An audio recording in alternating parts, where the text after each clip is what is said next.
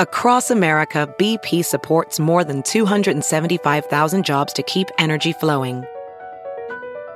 Jobs like building grid-scale solar energy in Ohio and producing gas with fewer operational emissions in Texas.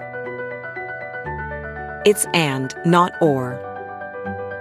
See what doing both means for energy nationwide at bp.com/investing in America.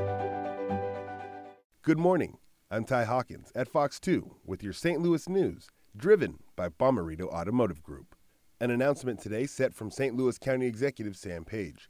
The county plans to convert some light-duty fleet vehicles from gas to electric vehicles. The transition is part of a 5-year electric vehicle plan.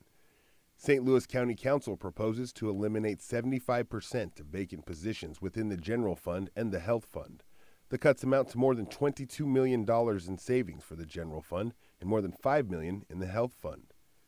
Federal prosecutors released photos of former Board of Aldermen President Lewis Reed and former Alderman Jeffrey Boyd and John Collins Muhammad accepting cash bribes. All three pleaded guilty in August to corruption charges for accepting bribes. The photos are part of a memo from Assistant U.S. Attorney Hal Goldsmith, who urged the court to sentence all three men to prison. From the Fox 2 Weather Department, today will look and feel different than yesterday. A windy and much colder day Wednesday. Skies are clearing, so we will see some sunshine. Temperatures will climb into the upper 30s, but gusty northwest winds will make it feel about 10 degrees colder through the day. Winds ease Wednesday evening, mostly clear overnight. A cold start Thursday in the mid-20s. Thursday will be partly cloudy with highs in the 40s.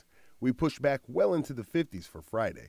Watching the weekend, Saturday looks colder with morning lows in the 40s and falling temps through the day.